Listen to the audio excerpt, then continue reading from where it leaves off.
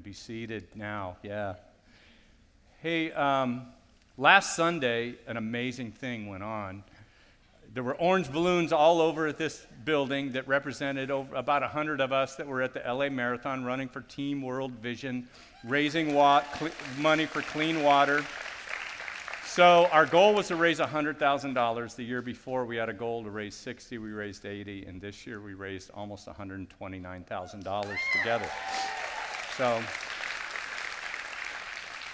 what a beautiful picture of what God is doing at our church. And He's doing many things.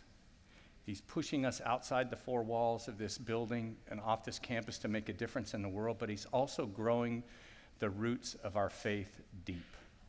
And this is our last week of a small group study we've been doing called Rooted. And, as a wrap-up, I wanted you to be reintroduced to Heather Fretz, our director of Rooted, and she's going to tell you all about it. And then she has a person or two from a group that's going to come up and tell you a little bit about their experience. So will you welcome our Rooties? Come on up, Heather, Bob. You pointing at someone, Heather? Okay, come on up. I'm going to get out of the way. Like he said, I'm Heather Fretz, the Rooted coordinator, and it has been a really awesome experience for me to work alongside the facilitators that we have in Rooted. Hi, guys. This past session, and I've just been hearing so many amazing stories about the connections that all of you have been making. We've had 287 people in a Rooted group and 18 different Rooted groups happening throughout this past 10 weeks. And there's been a lot of ways that God has been at work in individual lives here at Sunridge. And so I just wanted you all to hear those stories as well. So I brought Bob Miller, who is a facilitator of his own group with his wife Amanda, and he's going to tell you a little bit about what has Rooted meant for you this past session. I can't believe it's already been 10 weeks already. It's just gone by so fast. I actually don't even want it to end because you get to meet new people and make connections with people going through a walk with God just as you would also. So, but as a facilitator this time, it was a little bit different than just being a participant. So the first thing I want to do is I want to thank Heather so much because without her diligence and her work preparation for us, this couldn't have been done. So I want to give you a five for that. And the experience that I've had going through my own personal experience with God going through this thing really brought me deeper, which is such a great message for this, of going deeper with God. But also being a facilitator and being able to have someone like Mary Kay to step out of her comfort zone and want to be baptized, it was just an amazing experience for us. So just to grow with everybody together is something I'll never forget. So I really encourage everybody, if you're thinking about it, or at least pray about it, to join the next one when we start it up. Thanks, Bob. And we also have some friends, Cheryl and John Person, who were a part of Sue and Rex Fisk's Rooted group, and so they were going to share with us about their experience too. Hi, I'm Cheryl. And I'm John. We're new to Sunridge. We were only here 3 weeks before the series started, and we heard our pastor on stage talk about this new series and how excited he was. Well, my husband nudged me and told me, well, we should join. And I said, well, do we really want to get involved right away and, get going to Bible study? So with the encouragement of our daughter and son-in-law, we did join Rooted. And I got to say how blessed we've been with God's word and with a new group and now new friends. These friends are around our age, and we seem to have many common interests. Cheryl and I have been truly blessed to have met and shared our stories with these new friends during this 10-week Rooted series. We feel that we now have a stronger relationship with God and a better understanding for His purpose in our lives. We would also like to thank our facilitators for their leadership, hospitality, and love throughout this life-changing program. We also want to acknowledge how we feel loved and welcomed at our new church, Sunridge Community. Thank you. Thank you so much for sharing. We are going to be having another session of Rooted in the fall, so think about it. Just saying. Thank you. Thanks, you guys. Thanks, brother. So I'm glad that like every once in a while someone listens to me and takes a chance. And that's like, you guys are new. That's how you didn't know. Like, just ignore Brit. But our goal actually is for anyone who goes to Sunridge to eventually experience Rooted. So if you're thinking about it, be praying about it. If you haven't thought about it and you're just like, no way, consider it. Just consider it about taking that step. It doesn't matter if you're just getting started out or you've been a Christian for a really long time. It will challenge you from wherever you're coming from. And I think it will be life-changing for you. So, and I wouldn't say that about everything that we do here. So, and I have to just say that Heather has done an amazing job of leading this. And I just want to tell you guys, when I meet with other pastors for lunch or whatever in the community, and we always share like what's going on in our churches, and they say, you know, what's going great. And you know, there's a lot of wonderful things happening at this church, but one of the amazing things that we benefit from is we have an amazing staff. I'm telling you, we have a wonderful staff. We're very united, and I love each one of them, and each one of them are so talented. And Heather has done just an amazing job, in particular of leading Rooted. So I'm so grateful to have a team like that around me. So thanks a lot to our staff. You may not know it, but on Good Friday we do a service. It's really special, and it's designed to think about the sacrifice of Jesus on the cross. And it's probably under an hour. That's this Friday night. And then next Sunday is Easter. And I just want to give you one piece of advice. You should be on time. If you just look around, you know, all the creasters are going to come out. That's people come on Christmas and Easter. And that's pastor joke stuff. And, you know, so it's going to be crowded here. And we have an overflow room. You know, but, you know, you're going to want to be in the big room if you can. So, like, invite somebody, be here. I'm starting a brand new series on Easter Sunday called Jesus on Jesus. And, you know, what have people said about Jesus? That he's a revolutionary, he was a great teacher, you know, popular rabbi. But what did Jesus say about himself? That's the point, Jesus on Jesus. And we're going to start on Easter Sunday with one of the I am statements. That's what we're going to be looking at through that series. What did Jesus say about himself? And he said, I am the resurrection. And I'm really excited about that series, really excited about Easter. It's a core truth to the Christian faith. So invite somebody, be here on time. We're in the last week of Rooted, as Heather already mentioned, and I'm kind of sad to see it go. I'm excited about the new things that are coming up, but it has really been formative, I think, for our church to be considering these things that root our faith. We've talked about like what they are, and this, you know, in week 10 we're gonna wrap it up today. We are also talking about like how we sink the roots of our faith deep. And by way of introduction, I just want to point out something that might be obvious to you. It's like there are things that are important to us in life that become much more important when we have a personal connection to them. For instance, you know, when you're driving home from work and you're driving through all these communities, if you're a commuter and you come into this valley, usually you recognize, especially if you've been on vacation, this is home. This is my community. There's a personal connection to that. You know, do we need to talk about rental car versus personal car? You know, when you have a rental car, you don't give it the love you do when you have a personal connection to your vehicle, right? You get where I'm going with this. You go to an event, but that event takes on much more importance when one of your kids or your grandkids is involved, like soccer. Like, who would go to 6-year-old soccer games if it wasn't for family? We just wouldn't go, right? The enjoyment is that somebody's there that's important to us, so we have that personal connection. I don't need to mention toothbrushes, right?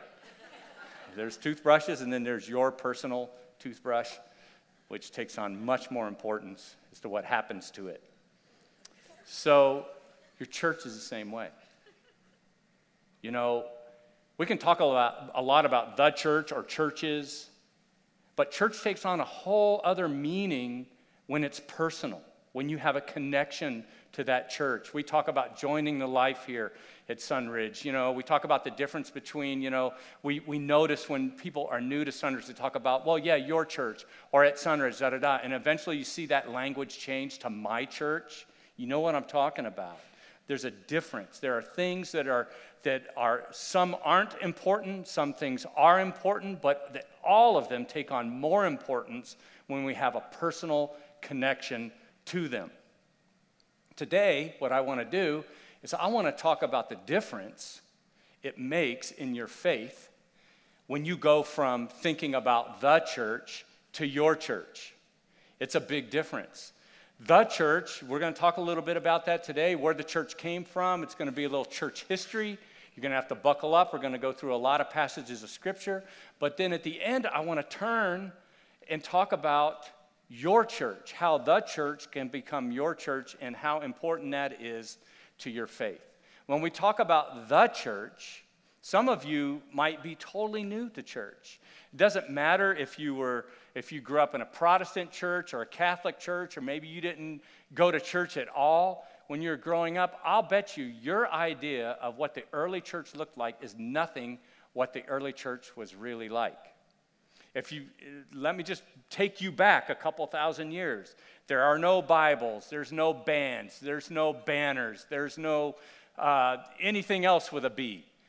There's no buildings, there's no hierarchy, there's no church staff, there's no vision statement or mission statement. It's just the church. So to take you all the way back to understanding what the church was then, the church, without all of its accoutrements today, the church is people. Fundamentally, the church is people. You take this even from the word that is used every time in your New Testament. When you see the word church, it's the word ecclesia. It's literally translated the assembly. An assembly of people are sometimes called ones. So it is always people. Anytime you think about the church, it's always people. And there's a big argument over that in the 1500s. A guy named William Tyndale, you might know that name. He was a Bible translator and scholar, and he paired up at the same time when they were starting to print Bibles. And the church got really mad at Bill because he insisted on translating this word ecclesia as congregation, and they wanted it to say the Lord's house. And, they disliked his translation so much, which was actually the most accurate translation. They wanted it to be about a facility and a place, and they were so bugged by him that they ended up hanging him and burning his body. That's the story of Bill Tyndale.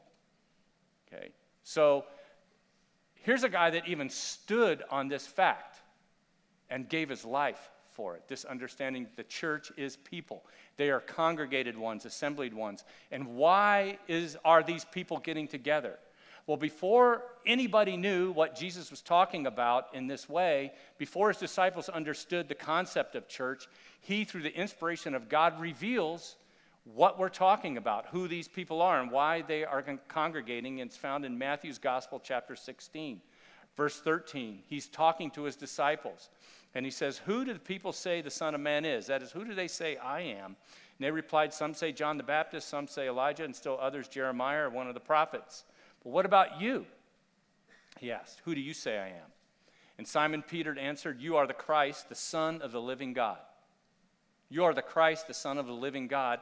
And Jesus replied, blessed are you, Simon, son of Jonah, for this was not revealed to you by man, but by my Father in heaven. And I tell you that you are Peter, and on this rock I will build my church, and the gates of Hades will not overcome it. Jesus says that the foundation of this church is this statement that you just made, Peter, that you are the Christ, the Son of the living God. See, the church isn't just people. The church is people who share the foundational belief that Jesus is the Son of God. Jesus says, before these disciples even fully comprehended it, that's what the church is built on. That is the rock. That I am who I said I was. The church is built on that belief. Now, I want to let you know that the church is not built on the Bible. Although the Bible's pretty important to us. The church is not built on any particular perspective on something in the Bible. The church, according to Jesus, is built on this one foundation, that Jesus Christ is the Son of God. In fact, most people get it wrong today and thinking that, well, we believe in the resurrection because the Bible says it's true. That's not accurate, and that's not true. People believed in the Bible because they believed in the resurrection. That's how it was in the early church. The Bible was getting nowhere without the resurrection of Jesus Christ. I might have scared some of you. I just want you to know I believe in the Bible fully. The Bible's very important. We're teaching it today in case your mind is going places it shouldn't go right now. Okay? But we are built on, our connection is that Jesus Christ is who he said he was. Now, that statement shouldn't be used to exclude people or somehow wall ourselves off from people. It's a good reminder, though, for what our connection is based on. You are gathered here together today, unless you heard that there was we were giving away money or something today.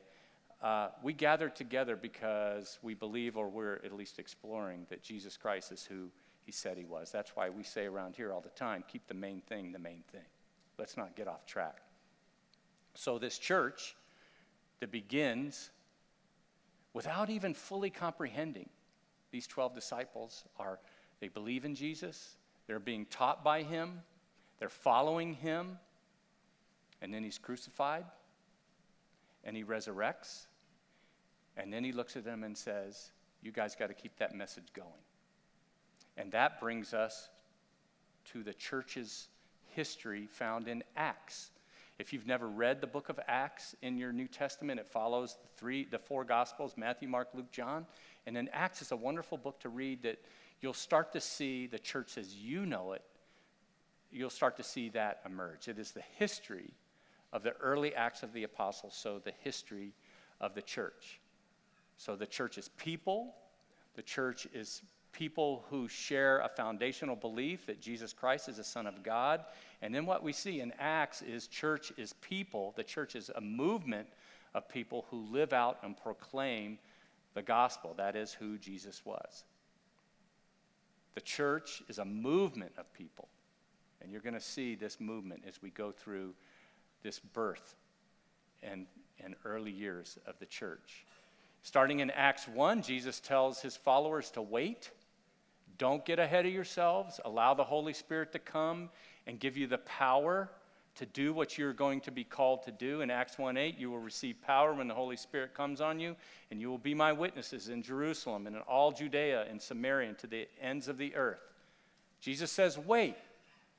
My Spirit will come, and it will fill you. He will fill you, and you will be empowered to do my work. And my gospel will spread through you as you live it out and proclaim it. And that's exactly what happened. Peter preaches the first gospel message in Acts chapter 2. The gospel is unleashed on the world. And here's a few excerpts from his message. Acts 2:24, God raised him from the dead, that is Jesus, freeing him from the agony of death because it was impossible for death to keep its hold on him. We see Peter preaching the centrality of the gospel of Jesus Christ in verse 32. God raised this Jesus to life, and we are all witnesses of that fact. Peter says, this is just a couple of months after the resurrection. Peter says, you guys, the Jesus I was just preaching about, you know this happened. You were there, many of you. And so Peter, in this first gospel message, he's not pointing to a creed or a doctrine or a belief, but he's pointing to an event. The resurrection of Jesus Christ. The church is a movement of people living out and proclaiming the gospel of Jesus Christ. What happens? Verse 41, those who accepted his message were baptized, and about 3,000 were added to their number that day. Now just put yourself there. No buildings, no hierarchy, no plan, no church seminars, no study plan, no rooted. Can't even believe they can make it. What do you do? What's the next thing? Well, here's what they do. In verse 42, they devoted themselves to the apostles' teaching, to the fellowship, that is community with one another, the breaking of bread, that was literally a communion, like a meal that they ate together that had religious significance, like communion, and to prayer. Are you starting to see the church as you know it emerging, dedicated to these things? And what happened in verse 44? All the believers were together and had everything in common, selling their possessions and goods. They gave to anyone as he had need. Every day they continued to meet together in the temple courts. They broke bread in their homes and ate together with glad and sincere hearts. What we see in the early church, without any organization, without any buildings or a budget or anything else, we see them pulling together and making a personal commitment to one another. They're forming into groups and to pods, and they're meeting wherever they can. Obviously, they're not going to get a temple lease long term. And so they're just finding anywhere they can meet together. And so they have to meet daily in the places that they can meet. You know, archaeologists have uncovered houses from that early church period that were obviously renovated to hold larger groups. They believe that this is how the church was managing their increasing numbers. And it's not until the time of Constantine, a few hundred years later, that the church really gets formalized and is in any way like owning property or building buildings. So for 300 or 400 years, they're operating in this kind of like very liquid, very flux kind of situation. And so what happens? What are the results of this living and proclaiming their faith? In verse 47, they praised God and enjoyed the favor of all the people. And the Lord added to their number daily those who were being saved. You start to see a movement emerging here. The gospel is preached. People are living it, proclaiming it. They're working together with one another. And something's happening. People are coming into the faith daily. And you know, after a while, that starts to bug some people. It starts off, they have the favor of all the people, but the religious leaders who were probably losing temple members or converts to their religion or changing of their ways, the traditions that they held, they start to get upset. And in Acts 4, verse 1, the priests and the captain of the temple guard and the Sadducees came up to Peter and John while they were speaking to the people. So they're out there proclaiming Christ, and they were greatly disturbed because the apostles were teaching the people and proclaiming in Jesus the resurrection of the dead. So they seized Peter and John because it was evening. They put them in jail until the next day. But many who heard the message believed, and the number of men grew to about 5,000. So, do you see the movement? There's like this snowball coming forward, and even though it's like bothering some people, it can't be stopped. The number here says that they only counted the men, and now it's at 5,000 in Jerusalem, this little community, without internet, without television, without newspapers. Chapter 4, verse 18, they call them in again and command them not to speak or teach at all in the name of Jesus. But Peter and John replied, "Judge for yourselves whether it's right in God's sight to obey you rather than God. For we cannot help speaking about what we have seen and heard. We saw it. We've experienced it. Jesus Christ has changed us. And if I can't stop. That's what they're saying. I can't stop talking about it." And in verse 21, after further threats, they let them go. I love that line. It's like, okay, I know you're not listening, but I'm telling you, some bad stuff's going to happen to you. And they could not decide how to punish them because all the people were praising God for what had happened. We don't know what to do. We can't stop these guys. In verse 28, they call them, of chapter 5, they call them together again. "We gave you strict orders not to teach in his name. Yet you have filled Jerusalem with your teaching." A movement of people living and proclaiming the gospel of Jesus Christ. And in chapter 6, it says the number of disciples continue to increase. And then by chapter 8, they've had enough. And so in chapter 8, verse 1, a great persecution broke out against the church at Jerusalem. And that's going to work, right? If we can just like make them feel some pain, about this, that will stop it. And all except the apostles were scattered throughout Judea and Samaria, and Saul began to destroy the church. They hired this religious zealot named Saul to get involved in this. And he goes from house to house, and he drags off men and women and puts them in prison. And so that ends Christianity. Not. Verse 4, those that had been scattered preached the word wherever they went. Can't be stopped. And do you know that this same Saul who is persecuting the church converts to Christianity? And he goes from being Christianity's greatest enemy to its greatest advocate, and takes multiple teams around the world multiple times, spreading the gospel in these communities and establishing churches.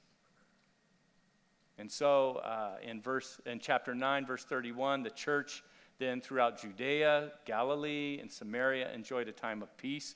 Finally, Paul's off their back, and it was strengthened and encouraged by the Holy Spirit, and it grew in numbers. And what happens in the rest of Acts, you should read it, is the church keeps growing, expanding. It gets organized. There's leadership established. Paul starts to write his letters. It's a movement. It's a movement of people who believe that Jesus Christ is the Son of God. And they live that out and they proclaim it, and it can't be stopped. That's church history. That's the church. Now, you might, like me, be having a hard time making the connection between what we just looked at and what's happening today in many cases. What happened to the church? Do you know that in America, statistically, people claim that the statistics come forward to say that people say that by their church attendance, 40% of them are in church on a Sunday. But that's not true. Researchers have figured out that we all give ourselves a halo effect about how often we go to church, and it's really only 20%. What's happening in America is less and less people are engaging in their faith. So maybe you're having a hard time making that connection, right? What happened to the movement? If you're having that trouble, you're in good company, because I think a lot of people are looking around and asking, what is the relevance of the church today? And you know, I think that it really comes down to us. It's the same God. I think God still wants people to come to faith in his Son, Jesus Christ. And I think the Holy Spirit is still alive. What's the difference? I think that it's found in how we think of the church. You see, what's happening today is people think about the church, but they don't think about my church. We've lost our personal connection to what God is doing through the community of faith. Now, if you're just checking out church and you're on the edge of faith, this is in no way meant to preach at you. This is for people who call Sunridge Community Church your home church. But we have to start thinking about church with a personal connection to it. I think that that's the difference. And so in just the remaining moments that I have, I'm going to click through 4 things that I think make a good case for why you should change your thinking from the church to your church. You with me? You guys still with me? Okay. So your church, first of all, is where you'll encounter Jesus Christ. Your church is how you will encounter Jesus. See, most people are craving God in some way. Solomon wrote that God has placed eternity in our hearts. And so by that, it's like people have something deep inside them says that there's more. And you know, I think people try to find that in many different ways, but it's really found in the community of faith. Not in isolation. There are no Lone Ranger Christians. This is very important for all of us to grasp. You know, the Lone Ranger wasn't even alone. He had Tonto. So anyone under 50 has no idea what I'm talking about. Watch TV Land, you'll get it. God is designed for us to encounter Christ together. I saw some beautiful moments of that today in a time of worship. Some of the experiences that we have here together. It's like God is meant for us to connect with him, not in isolation, but through a community of faith of assembled ones. How could God have a church, an assembly that doesn't assemble?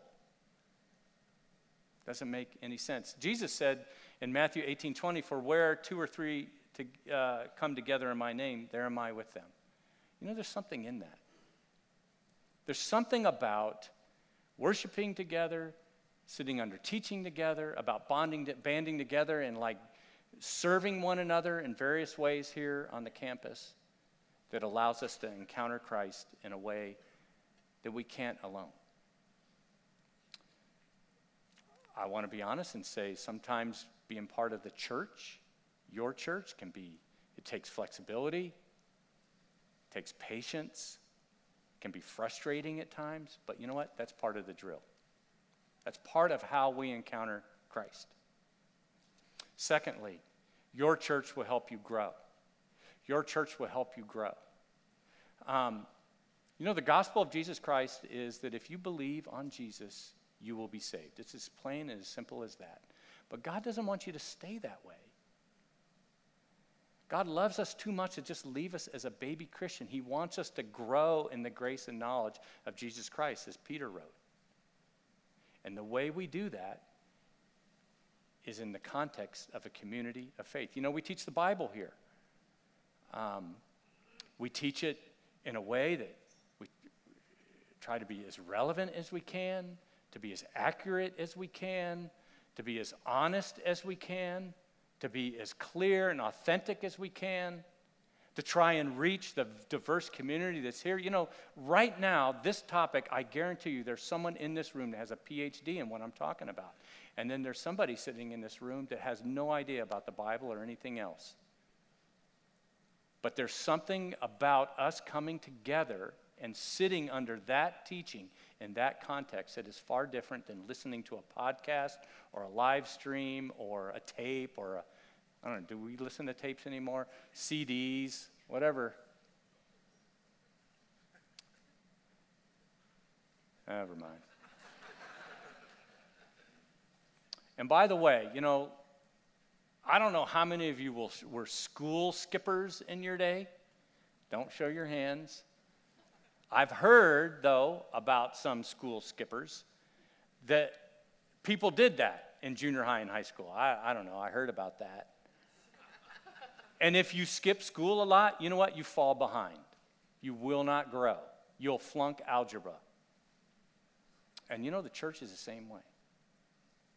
Sometimes showing up is good enough.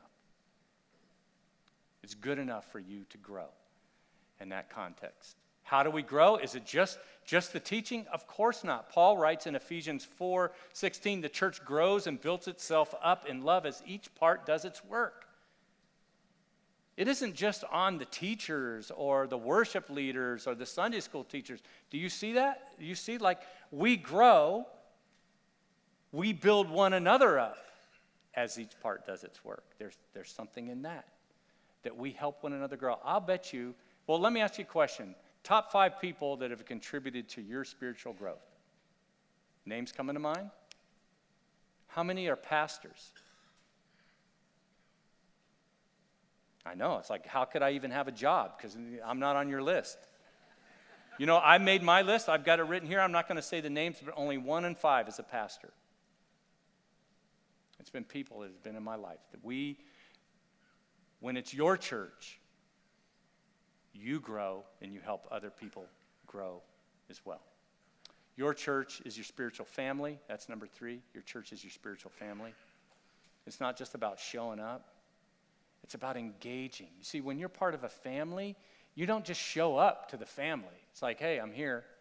It's much more than that, right? And that's the picture that the Bible gives us of the church. Ephesians 2:19, you are no longer foreigners and aliens, but fellow citizens with God's people and members of God's household. You're part of his family. We're family. And so we have a sense of belonging with one another. You know, if church was just something that you could do, if growing in your faith is something you could do from home, watching a podcast, watching a live stream or whatever, then God would have just designed it that way. But it's not. As the family of God, we are connected to one another by our faith in Jesus Christ, and we work together like a family. It's why Paul said we're to be devoted to one another, just like you're supposed to be in your family. I love this quote from John Stott that comes right out of our Rooted curriculum. We are not only Christian people, we are also church people. The church lies at the very center of the eternal purpose of God. It is not a divine afterthought. It is not an accident of history. On the contrary, the church is God's new community. Your church connection, your church family, it's different than your Little League family or your local bar or your canasta club or the PTA or your CrossFit cult that you're a part of. I love CrossFit, but I know it doesn't show it, but it's because I don't do it, but I do love it. It's like my church. I don't go. I just join. I don't know. Anyway, that was all free. By the way, you want to give your kids a great gift? Raise them up in a way that they feel a sense of belonging and part of a church family. Which means you have to be a part of the family in order to do that. You'll be really grateful. If you have younger kids right now, you'll be really grateful one day that there's like this underpinning, there's this foundation that your kids got of people besides you that loved them and told them about God and took interest in them. That they have this background, this faith family that will contribute to their life far beyond the time that they're living in your household. We are a family. Lastly, your church is the way you will make a difference. Your church is the way you will make a difference. You know, Team World Vision that we ran with, they have a saying. It comes out of Africa. It says, if you want to go fast, go alone. If you want to go far, go together. And one of the beautiful things that I see emerging here at Sunridge is God deepening our faith with one another alongside each other, right, in small groups, and what we do together outside the four walls here, like 100 of us running for World Vision and raising almost $129,000 for clean water. It's not something that we could do alone. We did that together. And you know, well, my services are kind of mixing together, but we had all these orange balloons here, but what we didn't have, which we're going to have next year if we run, is another color balloon that represents every one of you who donated to our team, and every one of you who prayed for our team, and everyone who encouraged the team. You're a spectathlete, is what they called us. It's like we did it together. Hebrews 10:24, the writer says, let us consider how we may spur one another on toward love and good deeds. When it's your church, you have people around you who are not just sitting in a seat next to you, but they are spurring you on to make a difference. They affirm you. They nudge you. They boot you sometimes and say, get off your tuchus and do something. We spur one another on. We make a difference together. You know, a church that existed entirely for itself in the first century would have died in the first century. It would have been over. The thing that made the church a movement, that brought it to this day and time, is people believed in Jesus Christ, and then they lived that out. And when given the opportunity, they proclaimed it. I don't know about you, but that's the kind of church I want to be a part of. See, your church is your faith family. It is the way in which you will encounter Jesus Christ. It's the way you will make a difference. It's the way you will grow. I love the words of this final song that we're going to sing together. It says, God, build a fire in me. Build a fire in me so that I can change the world. That's what I want to do. But it will take people who say, yeah, I know about the church. Not I know about the church, but they say, I have a church. That's my church. And I'm in all the way. Let's pray. God,